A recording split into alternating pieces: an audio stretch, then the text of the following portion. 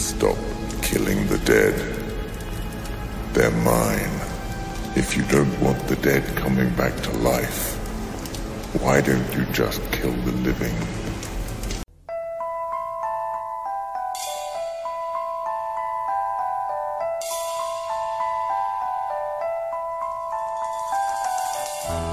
Oh, you want to play Psycho Killer? Can I be the helpless victim? Okay, let's see. No, please don't kill me, Mr. Ghostface. I want to be in the sequel. I like to dissect girls. Did you know I'm utterly insane? Look at me, Damien. It's all for you. I am the eater of wolves and of children. You know, it's Halloween. I guess everyone's entitled to one good scare. Hello, everyone, and welcome to another horrific installment of the greatest moments in the history of forever. I'm Zach. I'm Matt. And this is episode number 39, Cemetery Man, a.k.a. Dellamorte, Dellamore. So the greatest October in the history of forever rolls on, finally. Yeah, well, slowly. I mean, we're running out of time in October. We got a lot to squeeze in these last, 11 days. All right, yeah, you're right. So, special announcement right now for our fans. Or listeners. Our, listeners. Fellow ass clowns. Expect another episode to drop relatively shortly after this one. Yeah. It's Famous like a little last words, obviously. It's as like there a little won't bonus. Be another one till like November 20th. But remember when we were doing that October bit? yeah. So the plan right now is to do this episode and have another one up shortly, and then one more for October after that. And, I mean, we're putting in a lot of work for these. I mean, for that last episode in particular, the amount that needs to go into it. Well, I wouldn't get, too concerned with that. Not concern, excitement. Yeah, and then might as well warn everyone now that at the conclusion of our little horror fest, we probably will have a little bit of a break. Not that we just didn't really, technically, because this took so long to come out with, but... Yeah, but, Well, there's a lot of concern now because some of our listeners' feedback has suggested that the breaks have, thrown off some of the listening habits. I've gotten recent confirmation that everyone's all in. Even waiting out breaks? Yes, absolutely. Right. They're all in. All right, well, I'm just putting that out there now. They can make a mental note. We're going to stay on it. So, as always, follow the show on Twitter at GreatestPod, which is a pretty good score for us to get that name. Yeah, I mean, you've historically nailed down some pretty good handles. If only you could get the following. Yeah, that's true. I mean, that Lisa Turtle Power handle. Yeah, Oof. Pretty good. Good snag. I have no idea what the password was for that. For our failed acoustic pop duo. That sentence pretty much just summarized the last 7 or 8 years of my life. 15. Tell your friends, keep listening. We love hearing from a listener. Yes. It's always a big thrill for us. Makes it feel like, I don't want to say worth it, but it makes you feel a little bit better about what you're doing. Yeah. And just to point out, we recently crossed a pretty big milestone. Oh, yeah. Past 2,000 total downloads, which, I for think some a lot podcasts of people, is a joke. Yeah, but I think a lot of people would be surprised by that number. They'd be like, that is surprisingly high. I mean, I'm surprised by it. Oh, absolutely. So thanks for listening. Thanks for all the support. Yeah. All right. So should we get into the episode? Relax. Then I wanted to apologize for the delay in getting this one out. It was originally my fault. Enough with the apologies. Then it we was apologize Matt's every fault. episode. Yeah. Then, schedules, circumstances. Yes, it's hard. Whatever. Right. This isn't our full-time gig. You know what? Go to the Patreon page, make a donation. We would like to quit our day jobs. Yes. So this should be an exciting episode, and I doubt anyone listening has ever heard this or seen this movie. But you should watch it. This is a good one. Maybe at least like one viewer that I know or listener that I know of probably watched this. All right. So anyway, without any further ado, that's not actually. Anyway, this is Cemetery Man. Daddy, what's this? This is my assistant Nagi.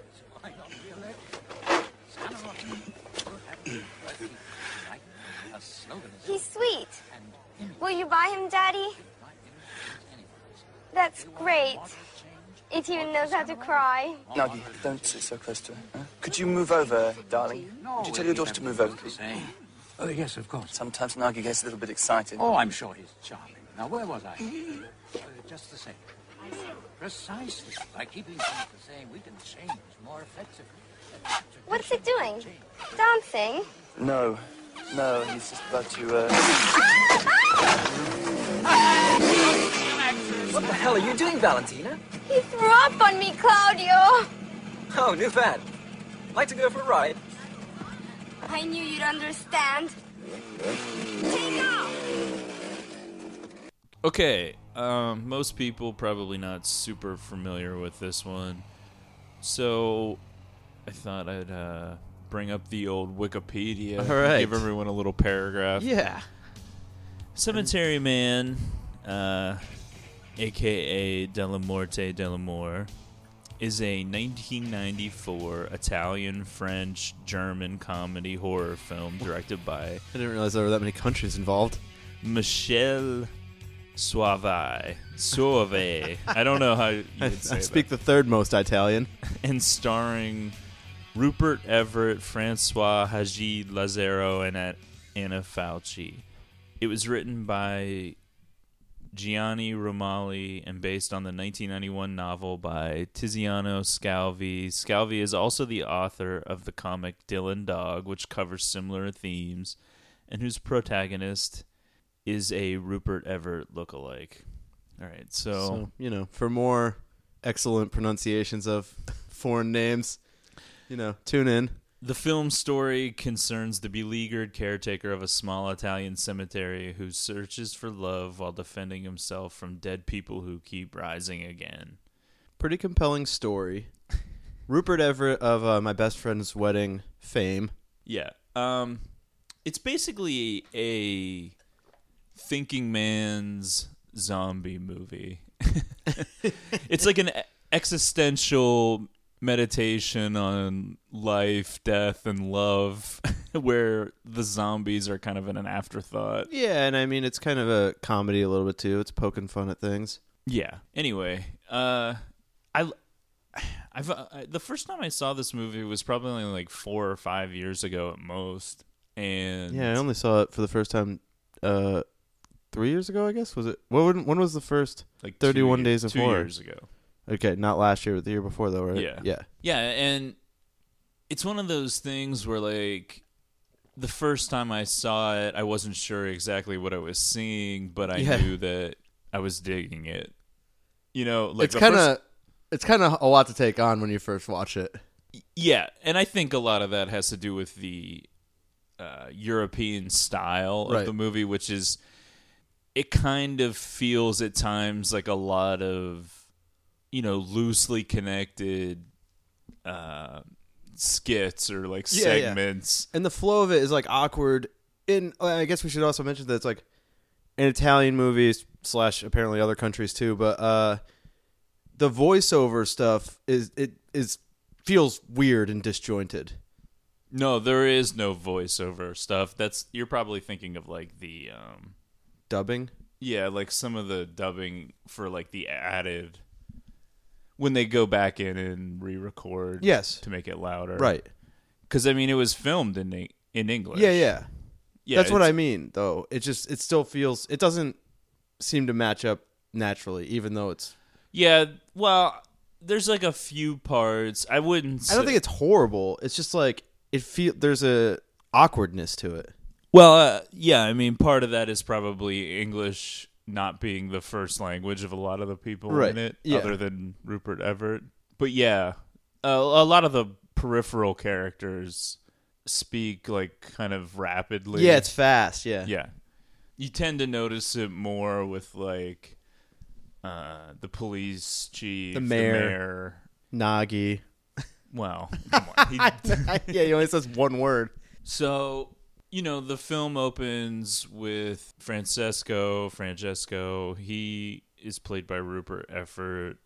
He's in his little shack.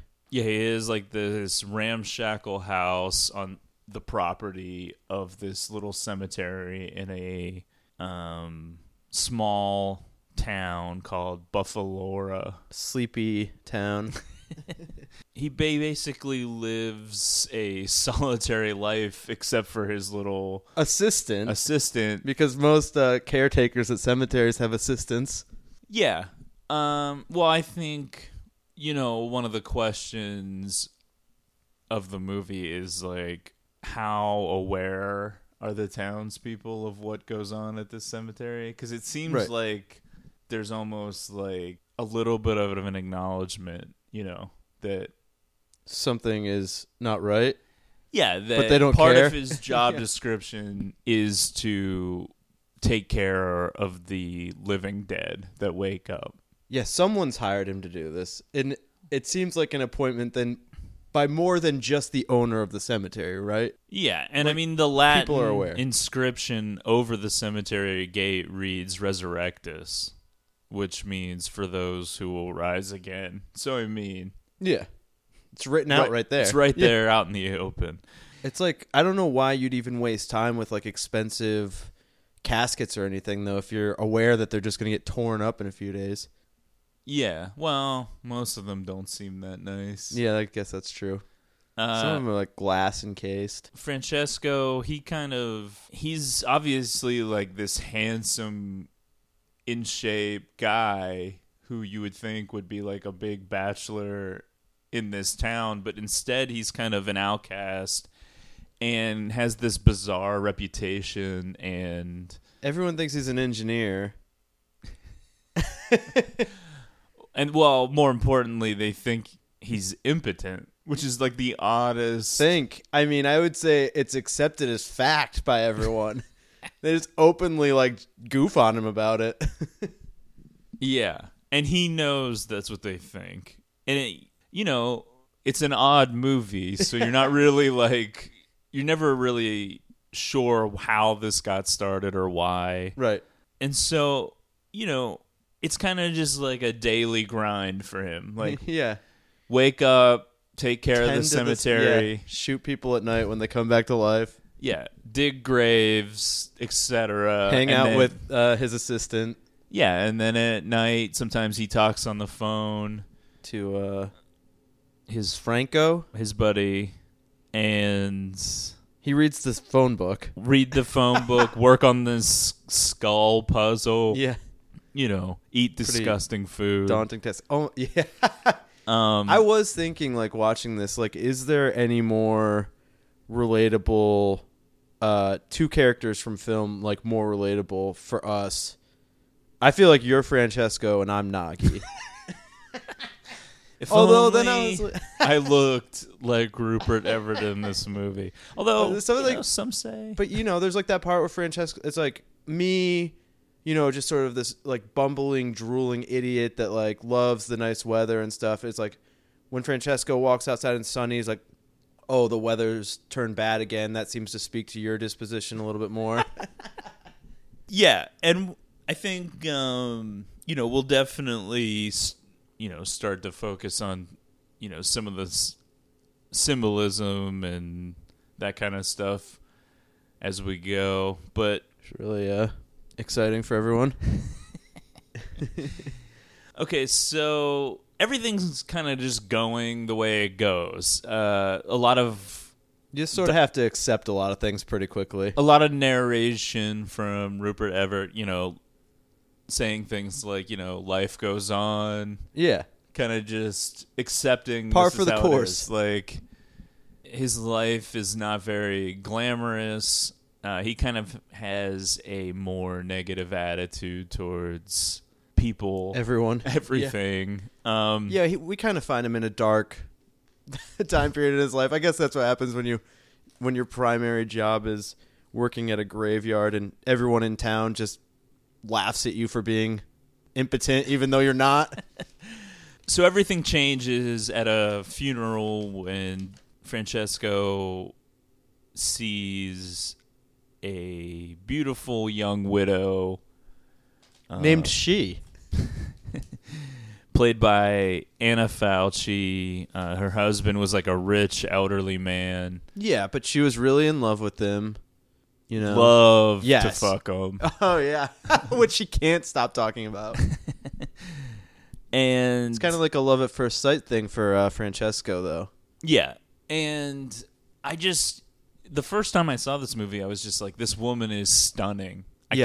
Not enough can be said. I can't wrap my mind around how hot she is.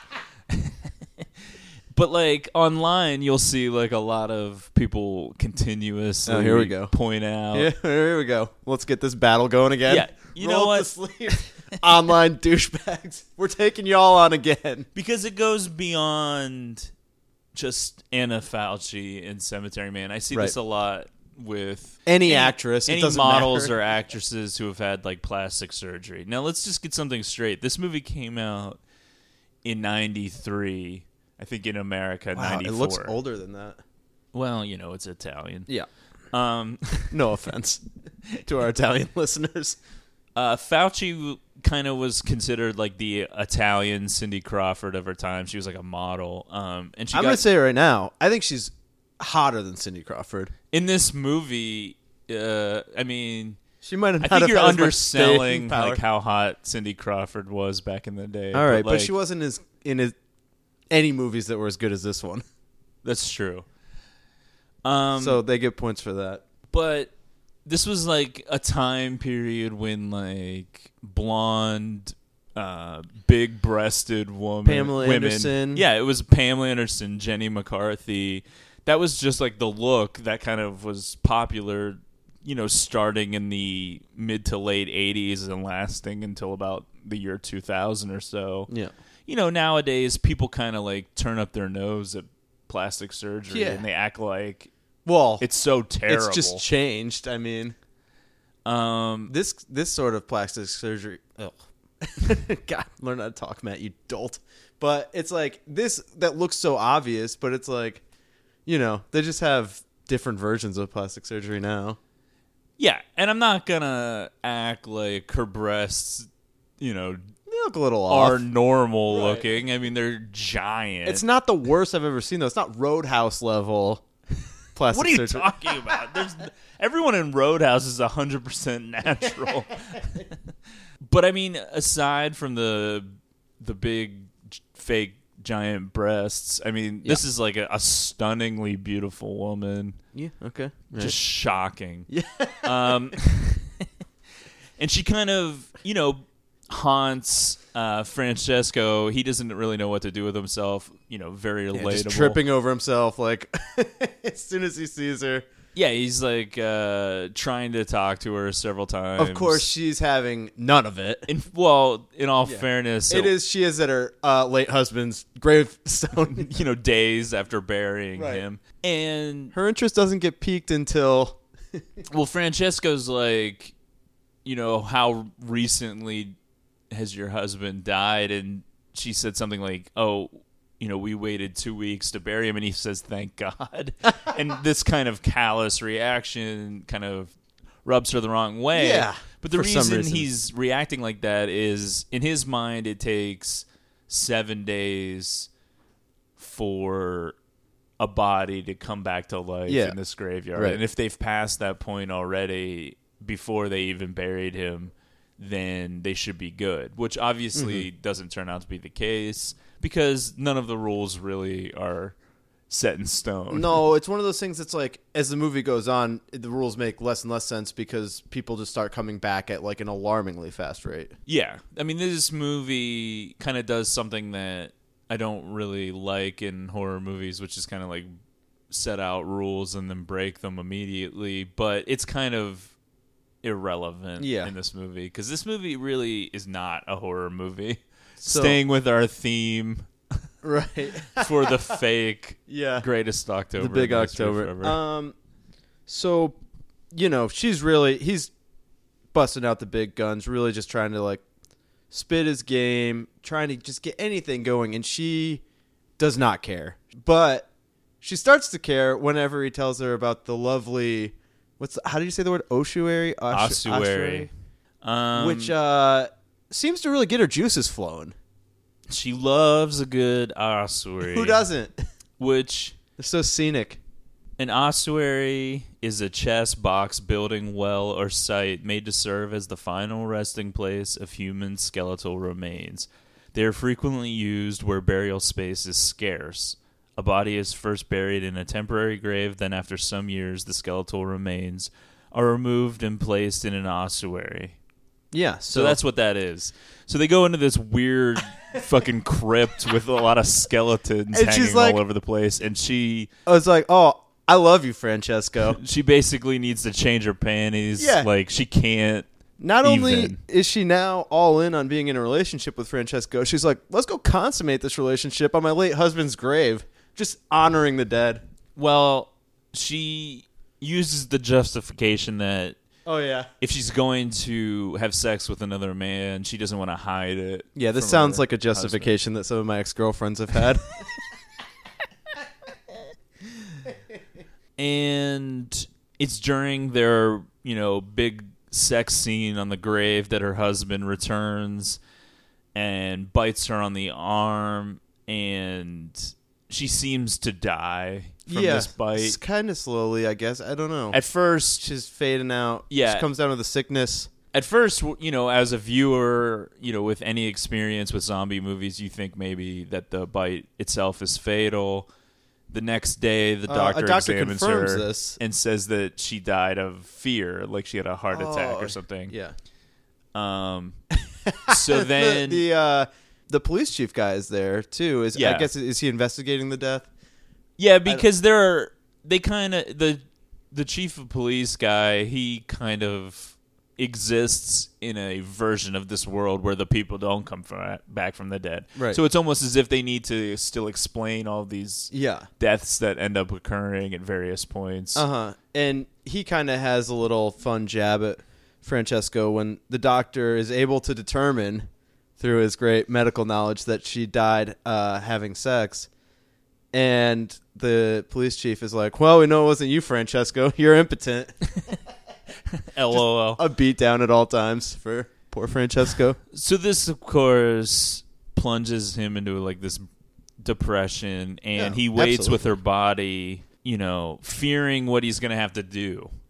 She's going to wake up and come back as a zombie, and he's going to have to shoot her. Yeah, which, how could he bring himself to do this to this great beauty that he loved so deeply and knew so for just such a long time? So he places like this sheet over her body, and then eventually she wakes up, and he can't bring himself to look while he fires the gun, thus putting an end to that. Yeah. And then it's at about this time that little Nagi, his assistant, develops a little crush on the mayor's daughter, Valentina. What is there an explanation in the plot as to why they have to go into town that day? Oh, he wants to warn the mayor about this, right? It's kind of like a recurring thing where he feels compelled to maybe try to explain what's happening at the cemetery, but never quite.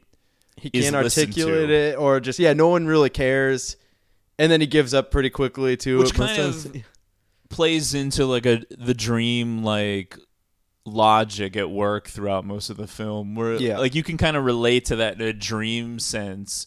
Where, when you're dreaming, you have like, you have an awareness of something, or you are trying to do something that seems like it should be super easy and would take like only a few words, and yet it never can happen. Right. And yet in the dream, it makes sense why you can't say this, or why you know this, or whatever the feeling or thought is.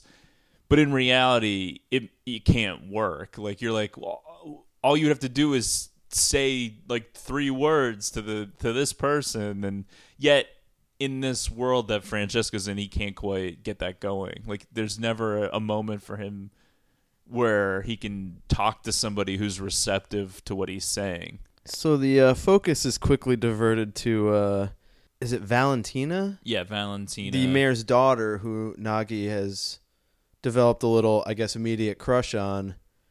And Nagi is like a man who appears to be like in his late 40s, like a but is very child. Yeah, very childlike. Right. He just says nah. Yeah, it's kind of like a Hodor type. It's like a precursor to the Hodor from Game of Thrones. Right, except I would say more mentally disabled. But yeah, so he is like, yeah, I like this Valentina chick, which is weird from the viewer's perspective because she's obviously... She's supposed to be like 14. Yeah, I mean, he looks like he's like 40. Easily in his 40s, right. Yeah. And he's like kind of drooling all over himself. It looks very similar to, situations you've seen me in. Yeah, I will say that, like, in retrospect, like, yeah, it's creepy and whatnot, but, like, you never... I know. I think it's supposed to be, like, an innocent thing. Yeah, it never feels, like, sexual. Not that I'm making an excuse, obviously, but, like, there's a lot of politically incorrect things in this movie that wouldn't quite fly in 2016. And it's weird because, like, the scene feels very chaotic because Francesco's trying to talk to the mayor, and this is kind of happening off to the side, but then Francesco's, like, trying to warn Valentina, like, look, he's getting a little overexcited here. Like, you better back up. I guess Francesco's seen this before. Yeah, and then Valentina's kind of just, like... Haha. Like... has this playful kind of interest in Nagi, like as if he's an animal. Right. Yeah, can we keep him asks, or whatever? Yeah. Yeah, she even asks her dad if they can buy him or keep him or something. And then Nagi gets overexcited and throws up on her and she falls to the ground. Yeah. And it's at that moment that her, crush, her boyfriend, Jace something, yeah. Claudio rides up on his motorbike. Oh, Claudio. He's like, he threw up on me. Oh, it's such a cool fad or something. cool new fad. I knew you'd understand. And then they ride off. Right, in a scene that seems like so insane how quickly it goes to this that they're just like eviscerated by a bus. Yeah, so the mayor says, "Oh, the youth of today, so full of life." And cut to them in this horrific scene where they're run over by a bus full of Boy Scouts. So graphic, dude, even though the effects are obviously terrible. Just like heads getting like demolished. So apparently... everyone on the bus, including all the Boy Scouts and the nuns and whatnot, because are after killed. The bus runs over these kids on motorcycles, the bus manages to drive off a cliff. This is an unbelievable movie. It's so good. I love it. Yeah. If this is the one movie that you haven't seen and you listen to this podcast and you're like, I don't care about watching these movies. If there's one time you do it, it should be this one. Unfortunately... it's not the easiest movie to track down. I mean, that's true. Everything's we pretty have much 2 out copies, of print. So yeah, for any of our listeners interested in watching Cemetery Man, just we're gonna have a screening of it for Zach's birthday. I was gonna say that somebody could send their address in and we could send them a copy. Zach Flicks on DVE or DVD. Okay, so. It's kind of a hilarious mass funeral scene with everyone involved in the accident. Eventually, I'm going to try to speed through some of this stuff because it gets very detail-oriented here. So eventually, Nagi digs her back up and takes her severed head, which is now reanimated. And she's into it now. Yeah, I mean, she doesn't really have a lot of other options. It's kind of hard to tell, though, like, what is the relationship between her and Nagi? Because, I mean... I don't know. Blowjobs. No, I mean, I don't know. No, but I mean, even just like, she's a zombie now, and she's just a zombie head, and she's like, yeah, I am really into you. And I'm like, well, I don't know where the motivation comes from. Again, this is this is played for laughs, and it's funny. Right. And if you take it seriously, it's a little creepy. But again, this is another thing that, under the microscope of 2016, would probably be seen as controversial for two reasons. A, she's supposed to be a teenager, a lot younger, despite the fact that now she's a zombie. And also this kind of subjugation or whatever of her. Like, now she's basically just a head like at his mercy. I mean, she can't. I mean, it is weird though, because she can seemingly just move along the ground without any. It's like a Gumby type situation. It just kind of just slides along the ground, and she also flies. Yeah. So maybe she's not an unwilling participant. I mean, in she's this. different from all the other zombies. I mean, Yeah. she's the only one that really seems to. I guess she. All right, well, spoiler. Okay. She hasn't come back yet. All right. All right. So the All right. Okay, so the big tragedy in Francesco Dellamorte's life comes to a head when she rises again, which leads him to believe that when he shot her, he was killing her for the first time, that she hadn't really died as a result of the bite. Yeah. Now she's coming back now as a zombie. Making him a true tragic figure in film. And then as they're making out and she's biting him it's as a like zombie. Animalistic. Before she even starts biting him, I mean, the passion. She's like being displayed between putting these her teeth on his nipple. Yeah. But I mean, as the viewer, we can all tell. Right, it's like, okay, she's clearly a zombie here. Francesco, blinded by his love. Yeah. And Nagi runs up from behind and I mean, she splits her head with a shovel. Nagi ending her run as a seemingly zombie for good now. Yeah. And around this time, Francesco just devastated though. Right. And it's around this time that he kind of encounters death. Yeah.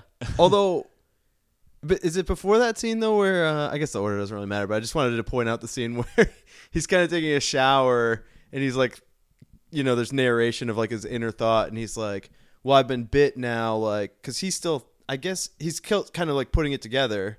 Right. He's like, but the only person that knows I've been bit is Nagi, and he would never try to kill me or whatever he says. Well, he thinks now that he's been bit, he doesn't think he's going to die because now that's clear that that's not the rule, but he thinks that whenever he does eventually die, he's been cursed to come back now. Yeah, that's what it is. Yeah. And then he goes, and well, like, we know Nagi doesn't have the stomach to do that to me. And then he walks out of the shower and immediately Nagi takes a swing at his head.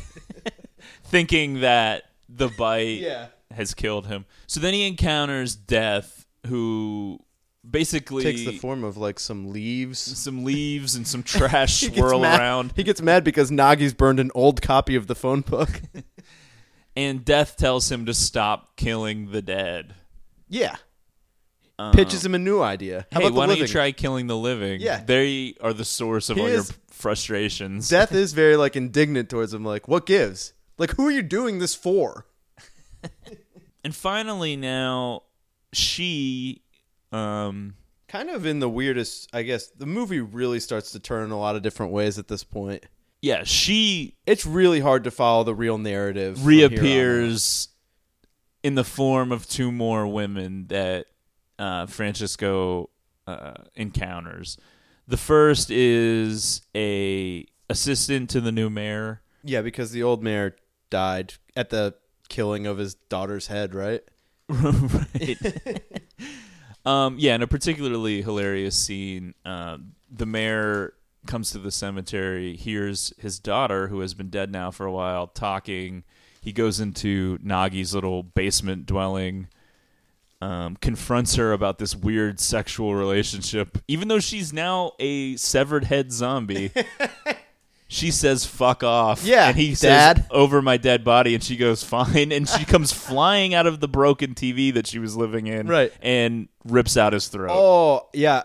And it's important to know when the Boy Scouts that were killed in the accident come back, Nagi's sitting down in the basement just watching TV, eating his spaghetti, his two hobbies, watching TV and eating spaghetti.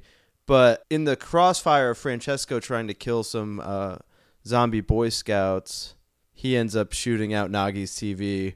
Just completely devastating for Nagi. Right. And that, will serve as a future house for Valentina's head. Yes. So it all worked out. So now that there's a new mayor, he has an assistant. It's Anna Fauci. They kind of have this weird thing where obviously Francesco recognizes her, and she kind of feels like this instant familiarity with him, as if they've already known each other. Now, granted, the original woman's love affair with Francesco lasted all of one night, seconds, but they kind of act like they're these old long lost lovers. She kind of reveals pretty early on that she's terrified of sexual penetration, more specifically boners. Right. Now, and Dellamorte, she's heard the rumors about him, right? Or not? Possibly. I can't really remember. But he kind of goes with that rumor, and he's like, "Well, it's great. I can't get even a boner." though it seems like they kiss very passionately at one point, and I'd be like, "Well, the jig is up." She's like, "Well, what's that poking me?" But he's so overcome now with this second chance at his great love that he goes and sees a doctor to have his penis removed. So I mean, this is kind of a strange detour in what people thought was a zombie movie. Big talking point on the movie right here, this scene. I have a couple questions. Is there a chick that's hot enough if she asked you to do that? Yes. Alexandra Daddario asked you to cut your dick off. You're doing it. Well, I mean, is she going to be with me? Yeah. Oh, well, yeah. All right. I don't really know, what I would get out of it, but I mean, I guess I would just go with it. Yeah, well, I'm just saying, that's the thing. I mean, I guess you'd be like, she's asking me, so I guess I should do it. Now, the other big thing here is, as we find out, well, first of all, the doctor can't bring himself to do it. Yeah, the doctor is just like, dude, come on. Says, yo, I ain't gonna cut this off. That'd be super gross and horrible. So, and you'll bleed out. Here, I have this ridiculous injection I'm gonna give you that will give you temporary impotence. Yeah. Just whatever. Now, as he's recovering from this horrifying... There's a lot of, chemical engineers out there that are coming up with this and selling it to drug companies. It's in a giant... A lot of wives that are just sick of having sex with their husbands injecting them. It's in a giant syringe that he's to over the shoot top directly into his cock. Right. Into the urethra? I don't know. I mean, can you imagine? Good Lord. So while all this is going on, and while he's really, going the extra mile for this woman that he's just met, who happens to look exactly like another woman that he had just met, she is raped by her employer, the new mayor, and then, in a strange twist of fate, falls in love with the rapist. Yeah, I don't think that's going over well in 2016. No longer afraid of boners, and she's, not really interested in Francesco anymore. Couple of things about this scene. First thing being, just don't ever make compromises. Don't do things that humiliate yourselves in relationships. It's just one day they're going to turn on you, and it's just like, was it really worth it? Now you don't have a dick. Point number 2, it's like, well, the message here is kind of don't act too quickly. Because it's basically like if you are, interested in a woman who likes you but doesn't want to have sex with you, just rape her and then she'll like you. That's basically what it's saying. Yeah. Okay. So the message from the movie are a little misguided. But take matters into your own hands. I will say this: very similar conversation to ones I've had in my life, especially the part when she's like, "Well, yeah, I talked to him. He said it's cool if we're still friends." Oh man, yeah. That's brutal. It's like, oh, all right. So her dismissal of him kind of pushes him further over the edge, and now he's going to take Death's advice and just, really go to town. Although it's unclear how knowingly he's doing that, because it seems like he thinks it's a dream at one point, right? Well, yeah, he's kind of like unsure of his own actions later, but we see him doing it. Well, so. I know this movie kind of has like walls closing in on it feeling, you know? Yeah. Like things just keep kind of getting heightened. It's kind of like American Psycho, you know? Yeah, it's not unlike, some of the parts just of that. Talking to the police chief at the end, he's just like, I just had to kill a lot of people.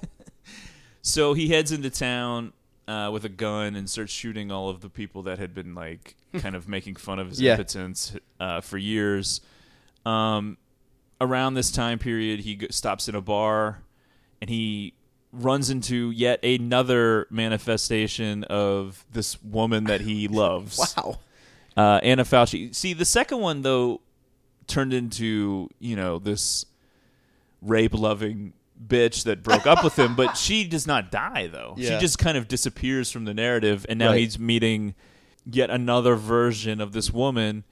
They go and have a wild fuck sesh, and he ends up killing her and her two roommates by setting their house on after fire. After feeling betrayed. When he finds out that she is actually a prostitute. Yeah, which he seems to take that pretty personally.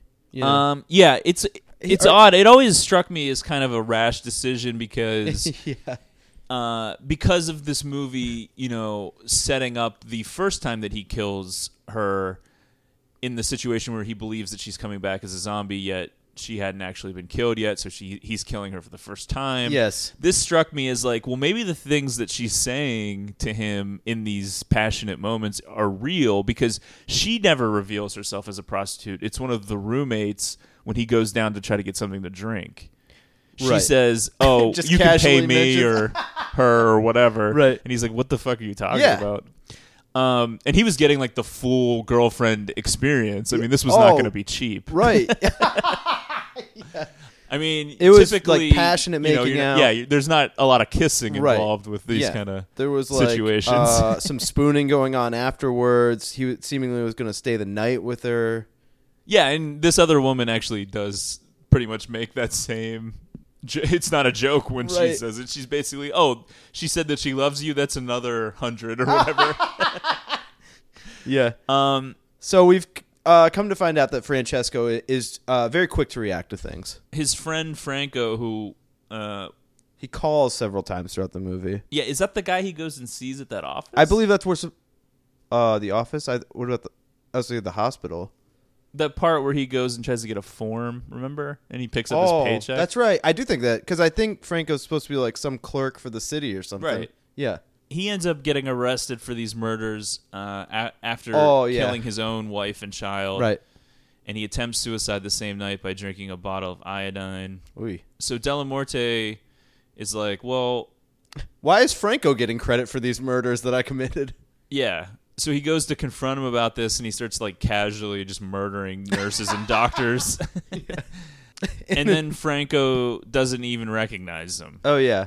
But it's hard to really figure out what that's supposed to mean. But again, it's all very heightened. He's kind of like in a state of like panic at this point. Yeah, the hospital sequence seems like it almost comes from like a completely different movie. It's right. so strange. Yeah, a bunch of people running around. After Francesco's killed people, he kind of is just casually walking out of the hospital. The police chief sees him again, is like, oh, good, you've got a gun. There's a killer on the loose. Yeah, it's like this bizarre world where nobody can accept that he would be the one murdering anybody. Yeah. Even though he's been under investigation several times throughout the movie. So at this point, he doesn't know what to do. So he's like, fuck it, we're leaving. Yeah. I've never seen anywhere else in the world. We got to get out of here. So him and Nagi's like, well, what else do I got to do? They pack up the car and hit the road. What? I mean, they put like a coffin in there. Yeah, there's this weird coffin on top of the car. I mean, they drive, they go through a tunnel, they come to the edge of this road, and it drops off into a cliff. Pretty steep cliff. So it's kind of like, the rest of the world doesn't even exist. Yeah. Nagi hits his head whenever they slam on the brakes. Which it feels like at that point that Nagi's going to die. Yeah. I felt that way, because it's just like, there's something weird with impaling people's heads, obviously the zombies and stuff, but it just felt like the way his head gets sort of like busted open, it felt like it followed the narrative and that like Nagi was going to die here.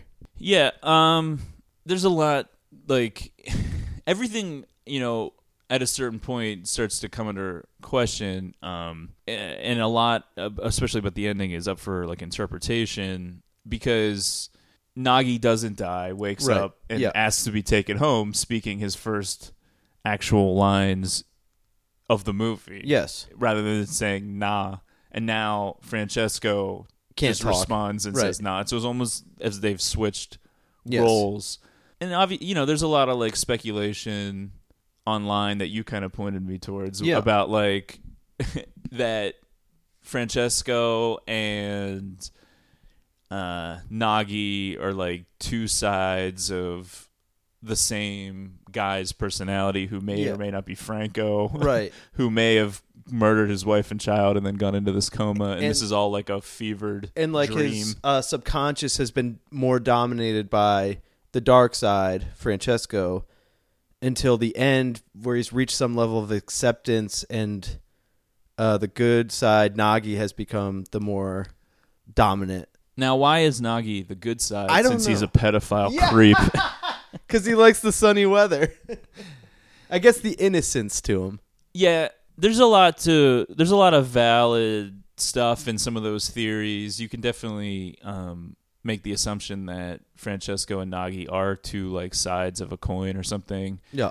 But there's also a lot of holes in that. Right. Yeah. I mean, it's hard to really...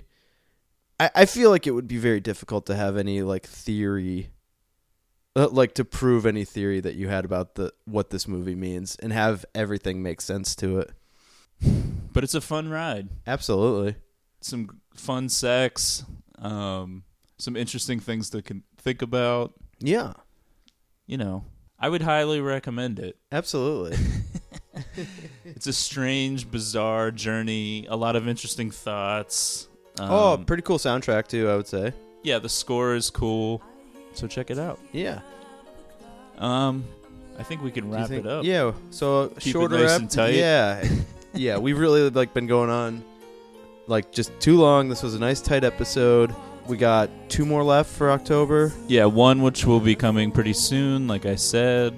And I mean, the other one really only shortly thereafter, too. Yeah. So hopefully we can get that last one out on Halloween. Thanks for checking in. We've really enjoyed this greatest October in the history of forever. And well, it's still going. Oh. All right. So we'll see you next time. Peace.